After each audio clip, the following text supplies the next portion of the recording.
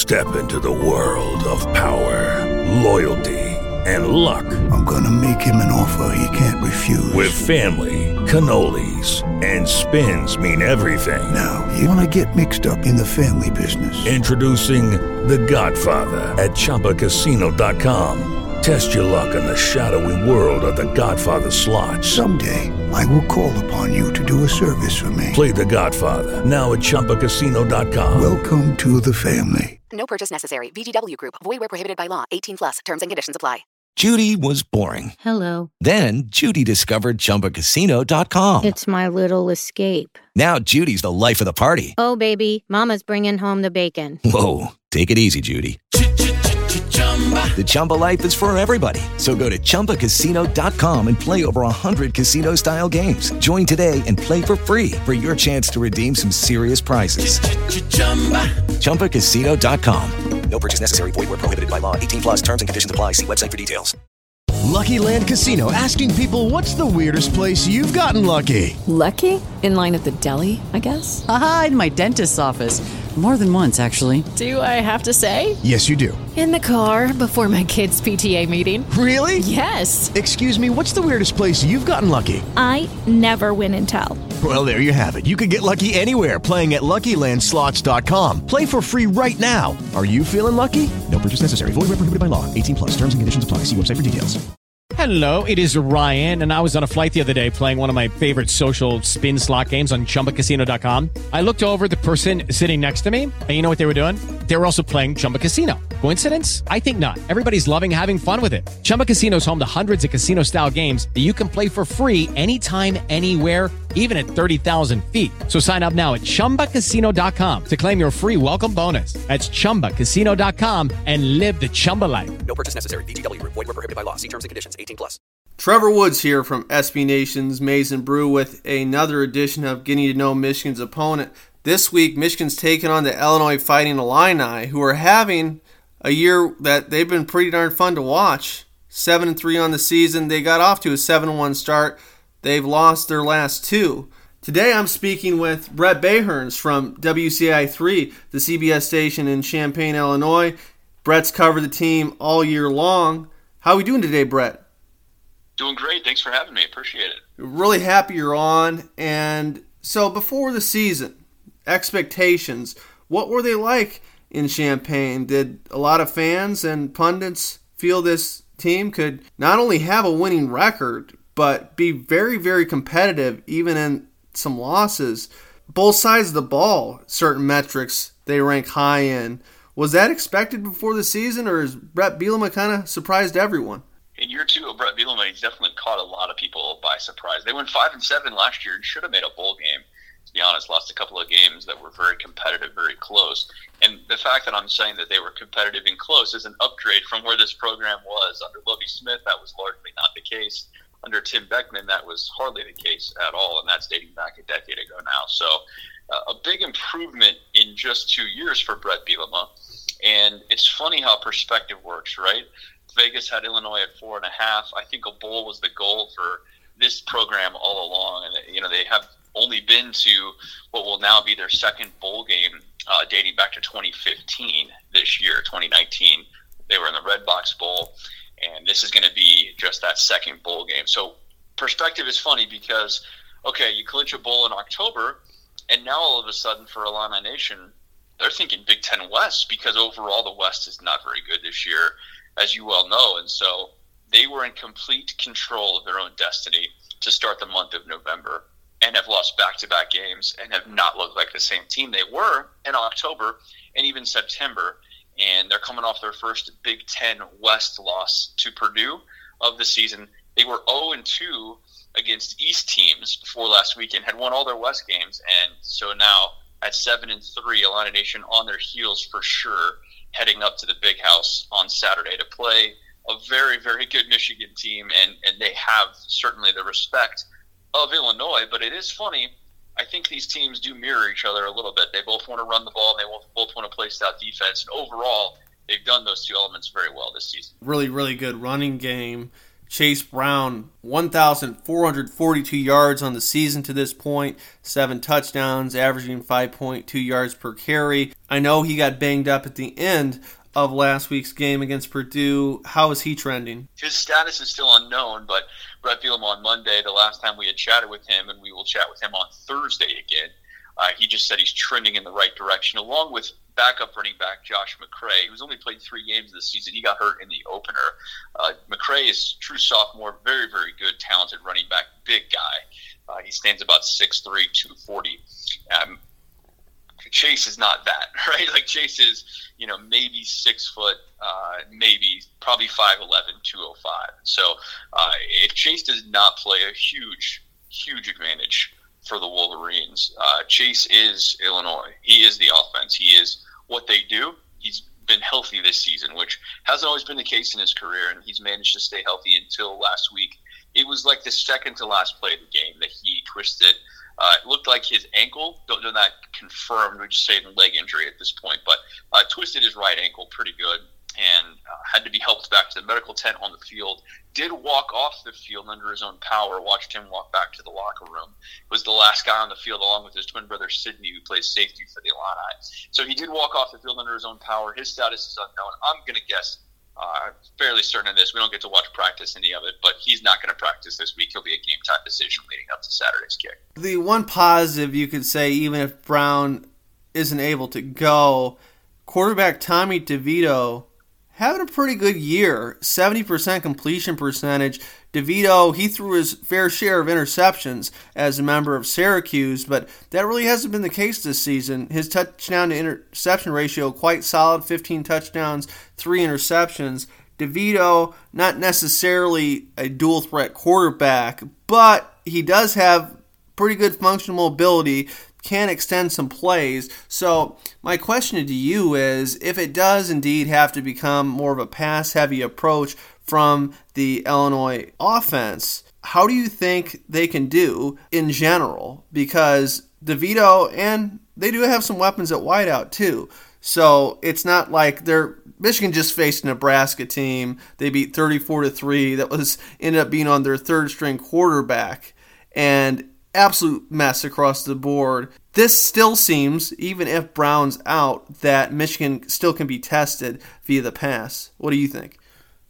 No doubt. The receiving core for Illinois is not where it needs to be for Illinois to be successful long term. They have a couple of solid guys, but one of those is hurt in Pat Bryant. He was in concussion protocol coming out of last week's game against Purdue. His status is unknown, whether he clears protocol in time for the game or not. Bielema told us that on Monday. But Isaiah Williams, number one, is a game breaker, and he had offers from pretty much everybody across the country coming out of high school. They were mainly at receiver, though. Illinois offered him a chance to play quarterback, which he did for a couple of years. Now he's in his second full season playing receiver. More of a slot guy. You're not going to see him out catching vertical passes very often. But if Chase Brown does not go, I would expect a healthy dose of Isaiah Williams. And they will get him in motion. They will get him the ball in a variety of different ways. And he's been a big key for Illinois' success this season. DeVito has been a huge upgrade for the Illini this year.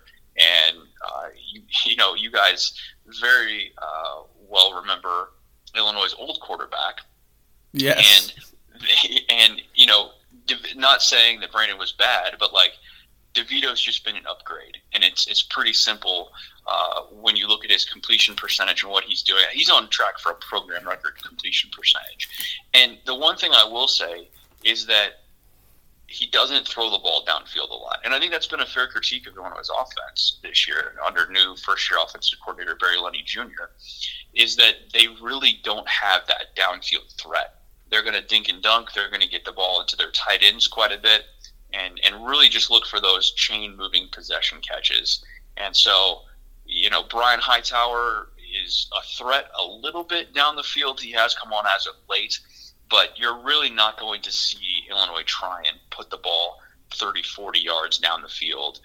And to be honest, they really haven't had to because of Chase Brown. So that will be very interesting to see if they even try and can explore trying to get the ball downfield, because I think, like I said, it's been a fair critique of this team this year that they really haven't had to open up a lot of offense because Chase has been so good. And Chase gets 30-plus carries every single game. I mean, it's pretty incredible what he's been able to do so far this year, the nation's leading rusher, without getting hurt up until last week. And so I think Illini fans, I know, they're going to be on pins and needles waiting to see if Chase Brown can go, because if he does not, like I mentioned before, Illinois really does not stand much of a chance in this game. Yeah, so Michigan, the week following the game on Saturday against Illinois, they head to Columbus, Ohio to face on their rival Ohio State. Hopefully there'll be a lot on the line for Michigan in that one, depending the outcome of the game against Illinois. But I think this is a great, with no disrespect to Illinois could pull off an upset on Saturday, but a great tune-up game, a great challenge, a great game to make you aware, perhaps some cold water in your face to show some deficiencies. Illinois' defense, they do mirror Michigan's defense in a lot of ways. Michigan ranks first in total defense. Illinois ranks second in total defense. They rank third in scoring defense, team passing efficiency defense. They rank first. They've intercepted the most passes in the nation. They have been absolutely stellar on third down, limiting opponents on third down. They rank fourth. What have you seen from this Illinois defense from a schematic standpoint and a personnel standpoint? What has made them so successful through 10 games? They're very unique under now second-year defensive coordinator Ryan Walters, who's a Broyles Award candidate, and he's very much deserving. He's Illinois' first coordinator making $1 million+ a year. Got a raise last year, very well deserving, because up until a couple of weeks ago, these last few weeks, they've given up some more points. They were the number one scoring defense in the country, giving up less than 10 points per game. They have been very stout, and they are unique because they play man. And so you're going to see Illinois coming out not playing much zone at all. They line up, they're aggressive, they blitz, they stunt, they play man over the top a lot, and they're just trying to beat you. They've got aggressive guys in the back or in the secondary who can do just that: go up and get a ball, beat you in a variety of different ways. And the one thing that is really going to be questionable coming into this Michigan game is injuries, and the injury bug hitting Illinois at the worst time here. They were very, very fortunate throughout the first two-thirds of the season to not have many injuries at all. And one of their cornerbacks, Taz Nicholson, number 10, he is out for the season, got hurt last week, and dislocated his wrist during the game and had surgery actually like while the game was still going on. Pretty incredible, but he is out. He's their number 2 cornerback.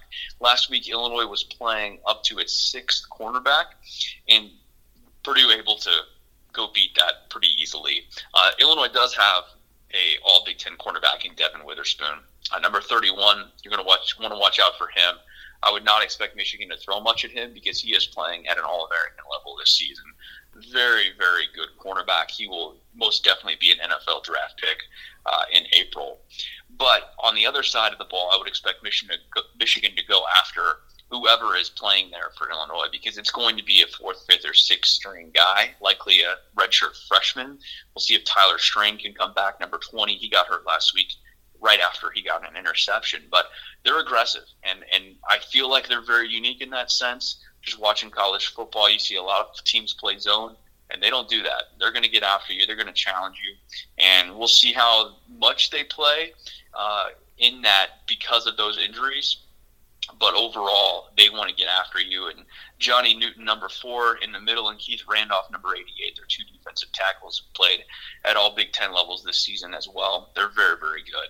And they're just going to try and line up and take it to you and beat you. And so far this season, it's worked, especially in that 6-game winning streak through September and October. Last couple of weeks, they've been banged up a little bit. So we'll see how they perform at the Big House. Now, could you give us one area weakness, I suppose you could say, on defense and offense that leaves them a little vulnerable or something they can work on? Yeah, no doubt. I think on defense, like I mentioned, it's the cornerback opposite Devin Witherspoon this week. Whoever lines up there, I would expect Michigan to go after. And Illinois' linebacker play overall hasn't been stout. Their defensive line has been very, very good. They usually run either a 3-4 or 3-5 front, and they'll mix in a 4-man front occasionally, But I would say their linebacker secondary very, very good. They lead the country in interceptions, like you had mentioned. But linebacker, the other outside corner, and then offensively, the weakness is really at wide receiver.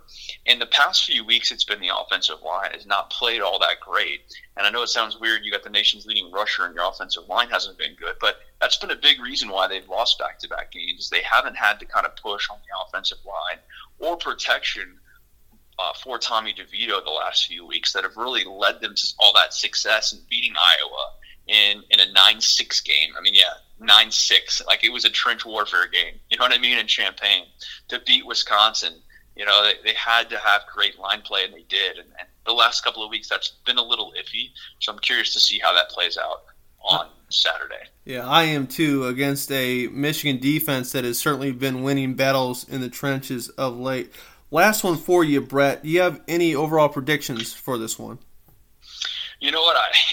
I think it is interesting, like you had mentioned, with the big game next week, right, for Michigan, and how do they look past an Illinois team that's lost back-to-back games, that had a driver's seat to represent the Big Ten West, and that's all but lost now after the loss to Purdue last week. I mean, Illinois needs to win this game to have any chance at the West, and they need to get some help as well. And going into the month, all they had to do was win 2 out of their, really just 2 out of 4. But even into last week, all they had to win was 2 out of their last 3 with Northwestern still on the schedule to clinch that spot in Indy. And they fumbled it. They fumbled their opportunity. And so I just think Illinois is still a solid team.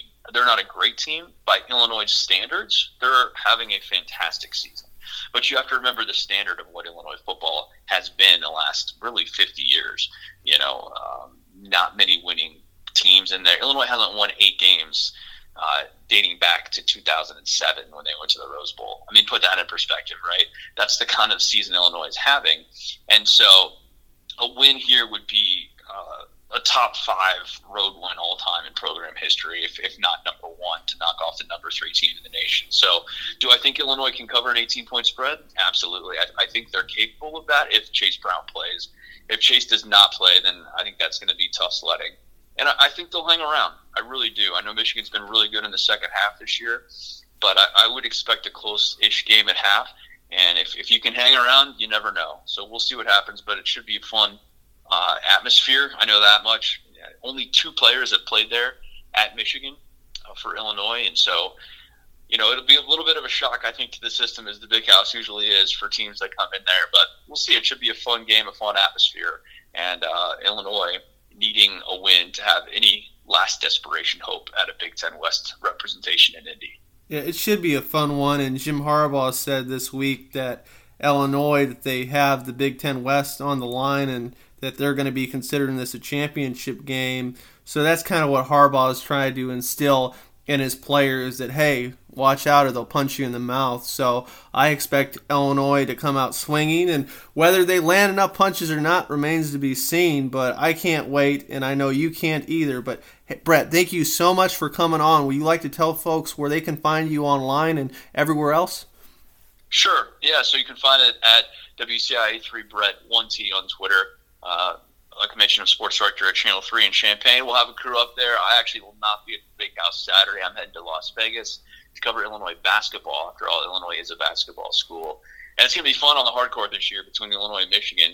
Without Kofi Cockburn here at Illinois, and that Hunter Dickinson and Kofi Cockburn match the last couple of years has been fun. But so I'll be out in Vegas, but we'll be watching from out there bright and early on Saturday morning, and we'll have a crew. My colleague Andy Olson will be up there at the Big House. His first trip, so he's looking forward to that and covering the game.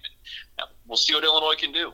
Yeah, we look forward to seeing him up in the press box, and we look forward to talking to you later on this basketball season when the Illini and Wolverines square off. But for now, thanks to Brett, and this has been Trevor Woods. You can follow me on Twitter at Woods Football. Subscribe to our podcast on Spotify, iTunes, Stitcher, and wherever you get your podcasts. And I'll also be speaking to you after Michigan plays Illinois for the Post Game Reaction podcast. Take care until then.